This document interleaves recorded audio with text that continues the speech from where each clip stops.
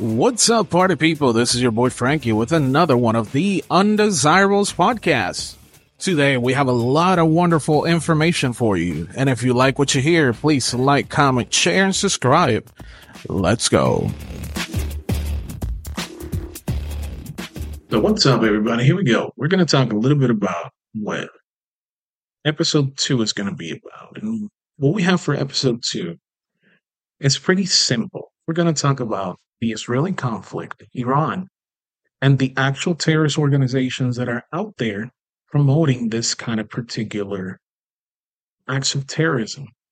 We're going to talk about where can it be attributed that the actual terrorist movements have come from, particularly the notion, the idea that terrorism is actually present in a lot of the Arab countries. We need to know the history of it. So this is what we're going to talk about. We're going to do a little bit of history lesson within the podcast. And I hope you guys enjoy it. For those of you that are actually doing the visual, we're going to be switching over right now to several of my open tabs. We're going to talk about it.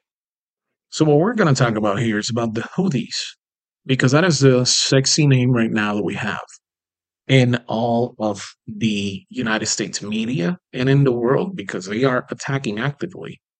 British, US, and every ship that comes in without an actual Arab flag on it, they're attacking it in the Red Sea. So as for those of you who are looking over here, the inception of the Houthis came in 2004, and their founder name was Hussein Badreddin al-Houthi. That's where the Houthis came from. And he was actually killed by Yemeni forces in 2004. With that, we have that the actual Houthis control the capital of Yemen, which is Sana'a, and they have their own political and military structures. Moreover, the Houthis claim to be defending Yemen from foreign intervention and corruption, and have adopted slogans such as "God is great," "Death to America," "Death to Israel," "Curse upon the Jews," and "Victory to Islam." They have basically destabilize the country of Yemen to a point that the Saudis have been bombing the shit out of them for the past 8 years, and they have done nothing to them. These motherfuckers are strong, and they are certainly a force to be reckoned with. It is believed that they actually have about 150,000 warriors, which is a pretty conservative number in my opinion, because we don't know who's actually, I would say, adopting their ideology or even believing in their ideology. The next one that I want to talk to you about is about Hezbollah. Hezbollah, for those of you who were born before 1980, and for those of us who were born in the 80s, we have heard about him a lot. So within the 1980s, a Lebanese Shia Islamic political party was founded, and it was the Hezbollah movement. Hezbollah today controls actually part of the parliament. And most notably, in 2006, in the Lebanese war, it resulted in heavy casualties and the damage to both sides. And that's how they were able to actually get a piece of the political spectrum within the actual country of Lebanon.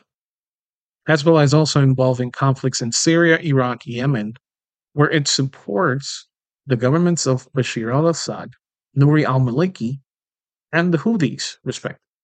Hezbollah is considered a terrorist organization by many countries, including the United States, Israel, and Europe, or the European Union.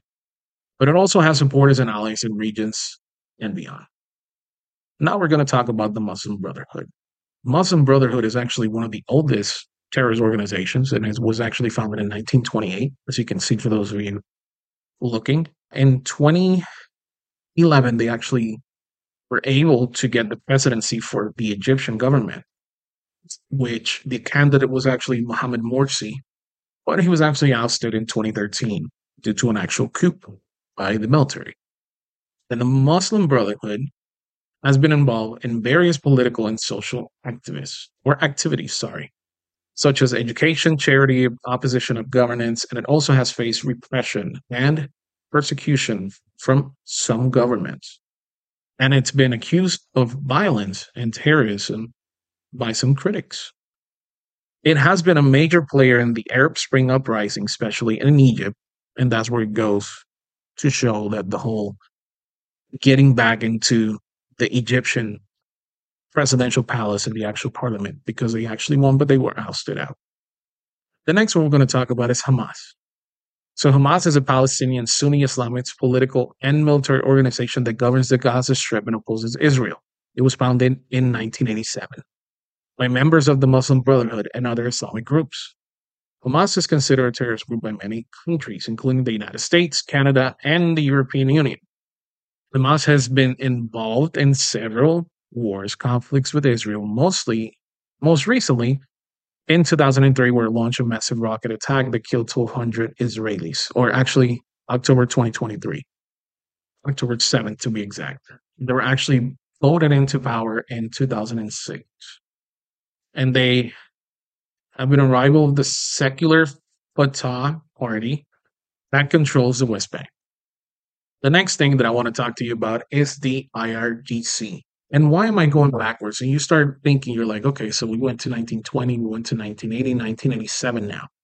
Now we're going to 1979. It's because I'm giving you a track record of where the particular notion for terrorism came from.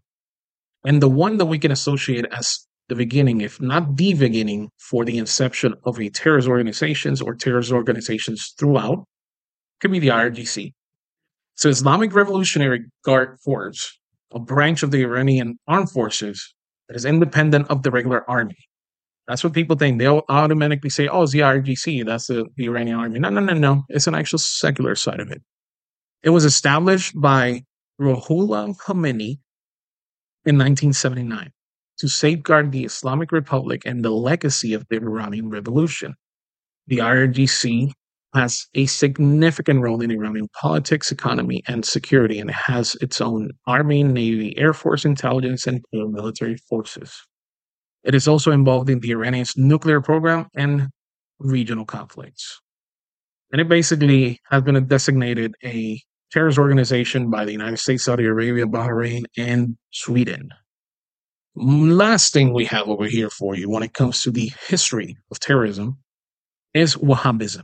Wahhabism is the actual doctrine that was pretty much brought in and placed into Islam, and particularly the Sunni Islam movement. And it was based from an actual 18th century Hanbali Kralik, which he was Muhammad ibn Abd al-Wahhab. So it emphasizes the oneness of God, or the Tawhid, and rejects any practices that may imply polytheism or shirk, such as venerating saints or visiting tombs. It also advocates to the return of the original teachings of Islam as founded by the Quran and the Sunnah, and condemns any innovations of the bid'ah in doctrine of law. Wahhabism is closely associated with the Saudi royal family, who adopted it in 1744 and have supported its spread throughout the world. So when we come and talk about these particular notions of what terrorism looks like, you can see that from the inception of Wahhabism into we're going to say the Saudi Arabia royal family, and the way that they actually adopted it, we can see how some people might have taken the actual message, which is a very profound Islamic message, to uphold one God and to pretty much continue the faith the way that it was supposed to be, taught in the beginning, which is the faith is a faith and God is God. That's what we see here. That's what they wanted. But you can see how other ideologies can actually go back, feed from this, and spread their actual terrorist activities. So that's pretty much the education that I wanted to bring you when it comes to this particular notion of what's happening within the terrorist world of we're going to say the 5 top terrorist organizations in the world. Now we can talk a little bit about Israel. We can talk about Israel. And yes, I know we didn't touch the ISIS or we didn't touch the actual Al-Qaeda. No, we're talking about what's currently happening and how it can impact us in the United States. And this is what my belief is. Since October 7th, we have seen that the world at first was completely with Israel, and then all of a sudden they started fading away. The first one to do the fade away was on October 10th, and it was President Erdogan of Turkey that said that he was completely against the actual attack on Israel, but yet again that Israel needed to take it in the chin and shut the fuck up. That's basically what he said, in my opinion. And I disagree with that. Israel is a sovereign country. Yet again, they have the ability to defend their borders and seek military repercussions if they want to. And if they feel they can actually, fight the push. Okay, great. But now we have all these terrorist organizations that we have named that are actually ganged up against the Israeli completely. Like, we're not talking about just maybe. No, no, no. They're completely against it. Okay, cool.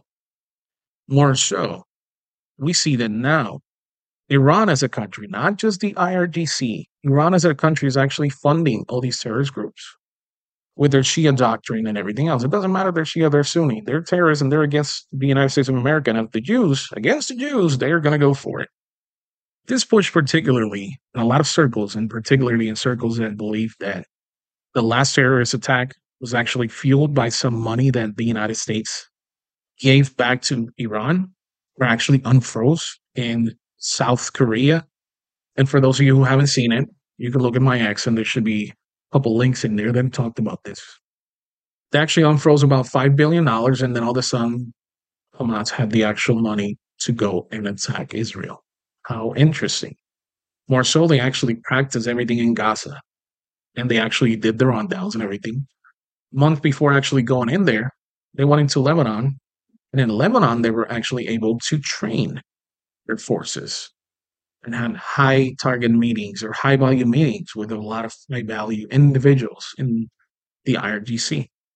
One thing that we know from the IRGC and their disdain against the United States of America, particularly in this day and age, is because about two years ago, if I remember correctly, we killed Hassan Soleimani. So this Hassan Soleimani was an actual general, the one in front of what the IRGC is today.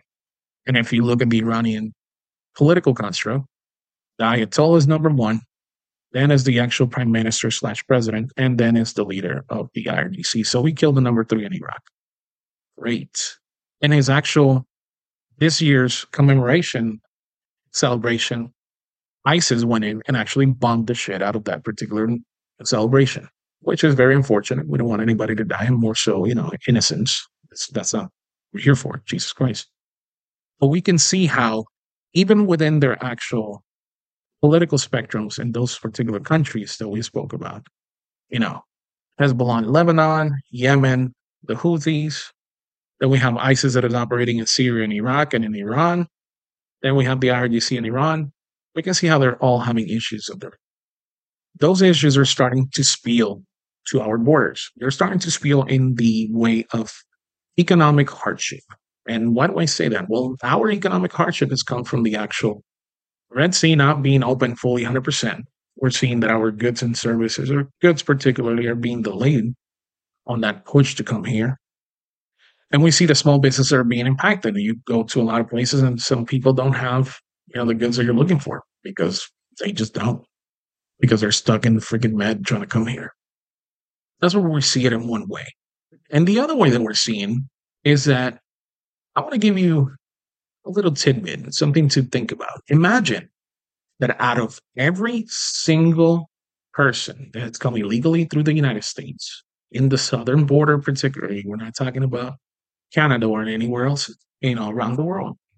Imagine that out of every 1,000 individuals, one person is a terrorist. And I'm going to give you a second to think about that. 1 out of every 1,000 person is a terrorist. And we know that there has been about 10 million people that have come in the past 3 years through our southern border. How long is that? Or how many people is that? Do the math real quick. If you answered 10,000, you are correct. So we can possibly say that 10,000 people actually came through the southern border illegally that have ties to a terrorist organization. A lot of people are focusing on the actual 18 to 22 age group. I disagree with that notion. I believe that the age group of 18 to 35 should be the one that we need to be completely cautious of. And you ask me, why, Frankie? Why do you think that? Well, let me tell you. Remember when you were an 18-year-old, ladies and gentlemen out there? Remember how vulnerable you were. More so, remember when you were 14, 15 years old and how somebody that was 18 that drove a Mustang or drove the car of your choice or drove a truck or drove something that you were so inspired by, how actually inspiring were those people? Or how actually moldable were you in that age, 18 years old, and even before that, to somebody that had shown you what you can be doing in your future? The same thing happens with ideology. We know that in this country, there's a lot of people that hate America. I don't know why the fuck they're in America, but they sure shit hate it, and they're here. Imagine what somebody that is actually a tested veteran of a doctrine, of a particular way of living that hates his country can do to the mind of somebody that has disdain for our societal norms. And yet again, he has battled it abroad. We have lost the actual national pride that we had in our military. And there was actually an actual poll that was done for people from 0 to 19, which I don't understand why they said 0, because, they ain't talking about fucking, no fucking kid out there, like a baby. What is a baby going to do? I hate America. No, he's not going to actually know that shit. So they talked about how many people actually hate the country. And they found out that the number was about 8 million people, or 17% of the people that were actually interviewed. They hated America. So imagine finding somebody that has fought abroad. And we have seen it throughout the actual, current history, that people have gone from the UK to go and fight in Syria because they were actually indoctrinated into believing that what they were going to go out there and fight was the right thing, because it was part of the caliphate. Not just necessarily for religious beliefs, but just because that is what they believed at the time. And most of them, when they came back, they said they were wrong. Imagine what could happen in America if those 10,000 people can actually poison the minds of our children. And that's what I'm going to leave you with. Imagine what can happen in America if we let people come through our southern border with no checks and balances, with an actual terrorist ideology, and how they can poison the United States of America. I hope that I am wrong. I really do. We have seen it from people like Ben Bergam and others in different spaces like in X and YouTube and Rumble, that they have actually caught people that were terrorists in one shape or form, or that actually were associated with a terrorist group, like Usavad, that he actually said, no, you don't know who I am, but you'll find out very soon. Is that an actual warning for us? Should we be worried about an actual attack in America right now? Is that what you're telling me, sir? That's where I'm at. Let's hope that I'm wrong. But this is going to be the first episode, or the second episode, I apologize, of the Undesirables Podcast. I've been your host, Frankie. As always, thank you for being here. I sincerely appreciate your time.